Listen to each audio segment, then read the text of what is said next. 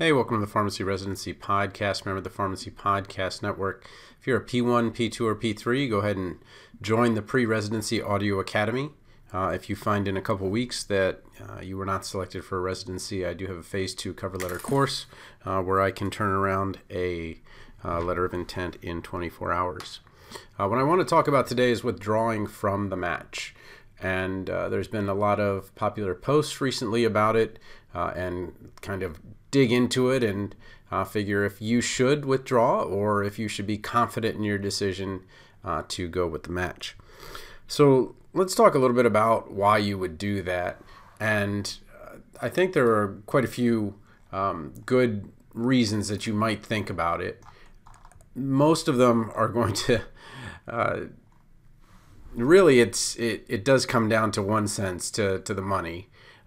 You're talking about getting paid $40,000, $50,000, $60,000, whatever it is, but a fraction of what you would make if you were not a resident. And then when you break it down by the hour, because you're going to be working more than 40 hours, that actual pay per hour is much less. So again, it seems like it's an evil thing to take the money. But you've certainly spent enough trying to get there. So certainly the money is one thing. Another thing is that, you've been in school for so long, you just want to get a job. And I remember that feeling. I actually, when I was in my kind of last year, I really was kind of done with the city. And so I lived in Baltimore City, downtown, for the first a couple months. I actually lived right across from the pharmacy school, and then I moved into dorms, which have been since razed. That building's no more. But I lived in the dorms, and then I moved in with a couple of guys from the dorm floor for the last 2 years. But I lived in the city. I mean, walking distance from Camden Yards, where Orioles play, walking distance from where the Ravens would play eventually. And I was just burnt out, and I was just so excited to, sometimes drive up to Towson or to UMBC or just to do anything to get off campus. And I even took classes at those colleges just to get out of the city. And it was, it was nice. But then I also needed kind of a break during Appies. And one thing that the school that I went to did, which was kind of nice, is that electives weren't as long as a proper Appy. So a regular Appy is 40 hours a week, 5 weeks. The one that I did, it's only 3 days a week. And what I did was I compressed them all so that I could have a week of vacation. And what I did was I went to Arizona in August, amazingly cheap to do that. And I mean, it was so hot, you couldn't even, there was nobody around the pool because it was so hot to even touch the concrete around the pool. But what I wanted to do is I wanted to kind of get an idea of where I might be moving to, because I was done with Maryland for a while, and I just wanted to get out of there. I had gone out of state for 2 years of pre-pharmacy, came back to Maryland for pharmacy, or for finish up pre-pharmacy, then went to pharmacy school there, and I was in my 4th year, and I was kind of had some wanderlust. I wanted to get out of there, and Arizona and California were calling. And I went to Arizona, I went to Phoenix area, then I went to Tucson, and I was going to go to California and check it out, but I just kind of fell in love with the Tempe area. It was right by Arizona State, and for whatever reason, I felt Tucson was too sleepy. It's not a small place by any means, but the number of stores in the company I was going to go to was smaller, and as you'll find out, the more stores you have, the easier it is to kind of get shifts, pick up shifts, all those kinds of things if you're working in retail. So kind of getting back to the story here, I really needed those mental health breaks, and I took them because I was working while I was in school. And so it was like, okay, we've got pharmacy during the day. I'll work downtown at Pizzeria Uno as I was a waiter. And then I also worked at a retail. It was Giant Food at the time, and it's a grocery store. So I was just burnt out and really happy to kind of have this destination, almost a reward really, for finishing pharmacy school, to have this kind of time out there. And I remember I got in the summer, I just got an apartment, and I was like, I just want a pool there. I just want it to be really cool. And because it was near ASU, Most of the people moved out, so I could just sublease for super cheap. And I had like a 4-bedroom to myself. It was awesome for that, that summer. And it was just really cool, really something to look forward to. And I think that if you're thinking about withdrawing because you're just exhausted, that's a very different thing than withdrawing because you don't want to do it and you have a better opportunity. So my blanket recommendation, as I kind of go down this list, is that you should go to something, not away from something. So when you look on, I think it was Reddit that I saw one of these posts where it had almost 100 upvotes, which is pretty significant in pharmacy residency world. Like anything over 50 is pretty big. Close to 100 is really big. And I think what a lot of people were saying was, man, that would be really nice to be able to make that decision and to be confident in that decision. And so there's quite a bit of conversation going on. But the second part, make sure that your mental health exhaustion is it because you've been going year round at a 3-year program? Is it because you've been living in the city and just want to get out of the city? Is it because you're tired of living check to check and you just want to have a paycheck that's significant? And I don't know. I think that residency, especially residency is not residency though. If you're going to a community residency, generally those are daytime hours. And they're not even open some of the times that other residents at the hospital are working. So it kind of depends on what you're doing. And if it's one of those work 12 days, off 2 days, absolutely brutal, to no staffing at all. And that may seem crazy, but that's just how it is. So make sure that if you're kind of withdrawing, that you're moving towards something, that you've got this job that you're really happy with. It's got the money and you're good with it.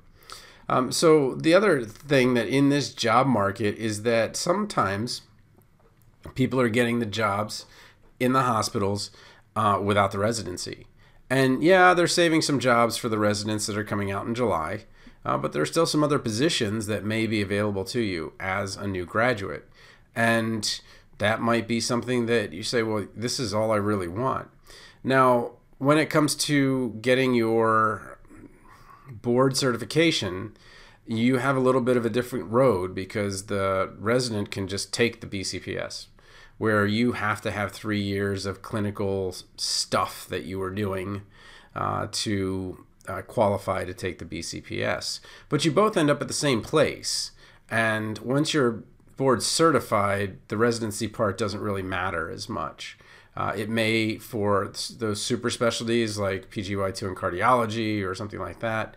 But if you're talking about just trying to avoid PGY1 and getting a hospital job, then, go for it.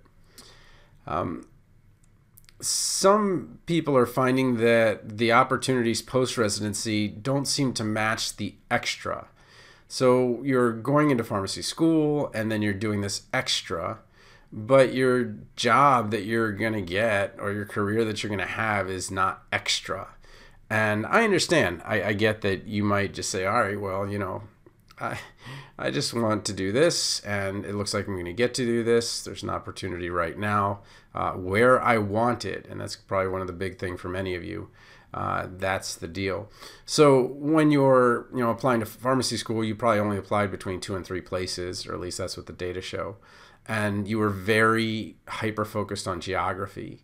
And that may or may not be true as you graduate. But if you are, and there's a job there, it's awfully tough to turn down that job.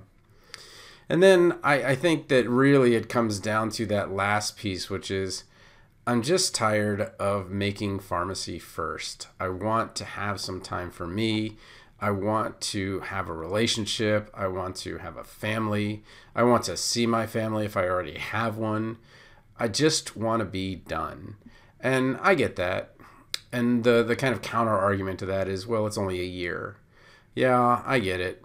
And you'll always have the PGY1 and you're done. Or you'll always have the PGY1 and the PGY2 and you're done. But it's kind of a very personal decision. But again, if you're moving towards something, go for it. If you're moving away, maybe kind of hold off and see what the match gives you. Now you're bound to the match. Once you match with someplace, you've kind of said, this is where I'm going to go. So you want to be very clear about that.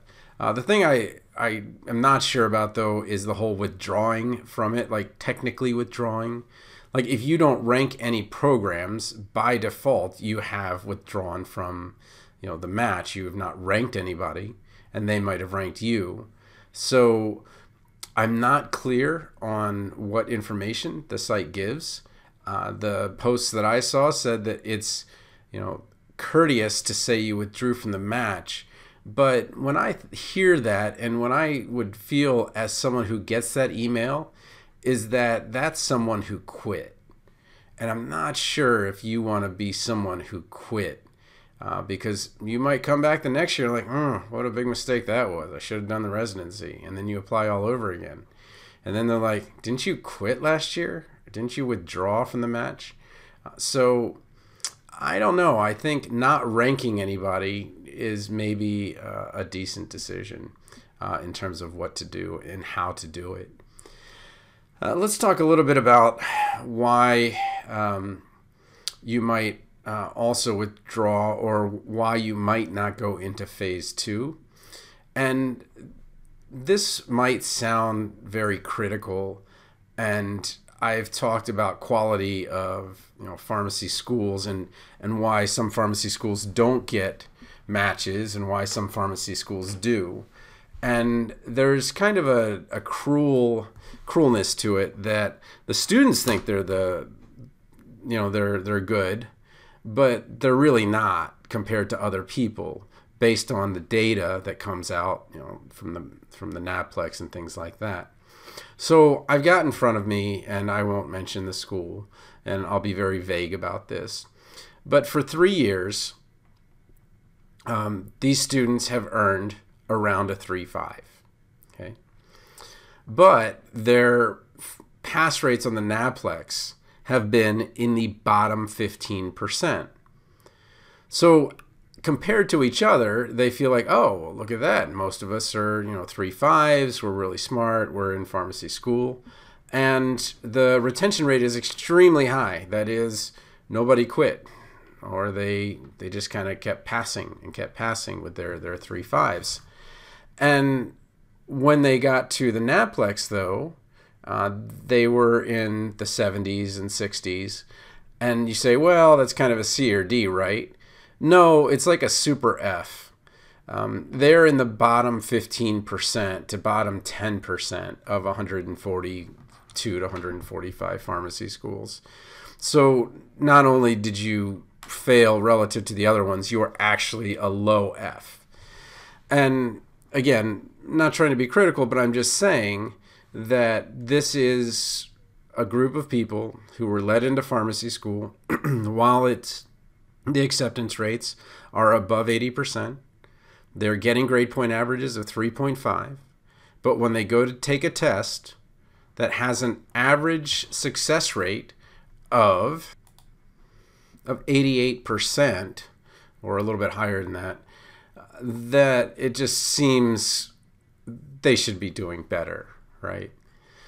So again, I've talked about the kind of rec versus select in soccer, where the rec kids think they're great because they're winning rec games, and the select kids think they're okay because they're winning some select games.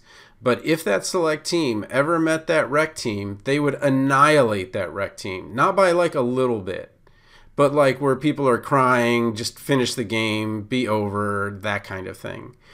And the reason is that they're just been trained at a higher level. They've trained against players that are a higher level. But in that bubble, in that rec bubble or in that select bubble, they don't meet. There's no Venn diagram with them together. So as they're coming out and they're like, I don't understand, why should my school matter so much? Well, your school matters so much because historically you've been in the bottom 10 or 15% of NAPLEX scores, and that's one of the only criteria we actually have to do any measuring. Now, notice that you've applied to residency and there's no criteria for them. There's no rankings of residencies. You just kind of go, well, this is a good hospital, so it's good residency, and that may or may not be true. So let me talk a little bit about that kind of part of it in terms of, what's happening with accreditation. So there's a point of growth that becomes very difficult to manage. A residency is only accredited, as far as I know, every 8 years. So a lot can happen in those 8 years unless there's some report. I know they have to send in reports and things like that. But my understanding is there are, I think, 9 or 10 full-time people. And then they don't call them adjuncts. They have a different word for them. But there's like the lead surveyor, which is a full-time job, but then it's called, yeah, so a contract surveyor. And so it's kind of like an adjunct professor, I believe, because when I look at their biographies, it says that they have a full-time job. And if you do the math where it's like 2,100 sites and, some sites are huge and some sites are smaller, and you divide that by 8 years divided by 20 people, it works out to be a little over one site a month per person. And that is a lot when you think about all of the stuff that comes in and all the things that they have to do. So what I'm kind of saying is that we're kind of at a tipping point where you're going to find that some of the residencies are excellent, but we're seeing that a group of students left or said they're not going to go to an interview, and multiple students did this, and it must have been the thought is something was wrong with the site, and then it got out what it was that was wrong, and they just canceled the interview very short time from the actual interview time. So I think we're going to see a lot more bumpiness as we kind of go along the road here. And you can even look up what it is that's most likely to be a problem with a residency site.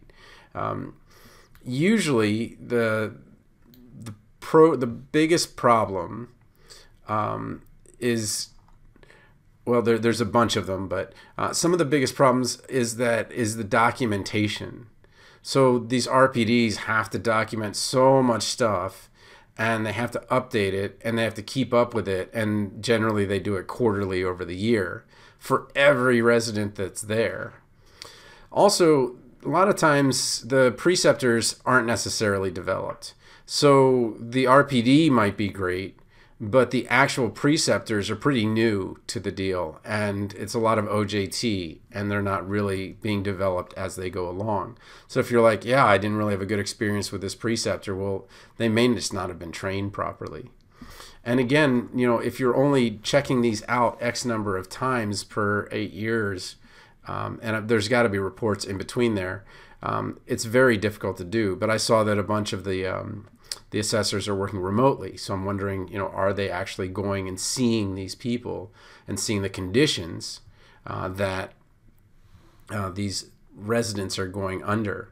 So again, you can look up all of those things. I don't want to bash the accreditation process. It's important to be accredited. It's important to have that.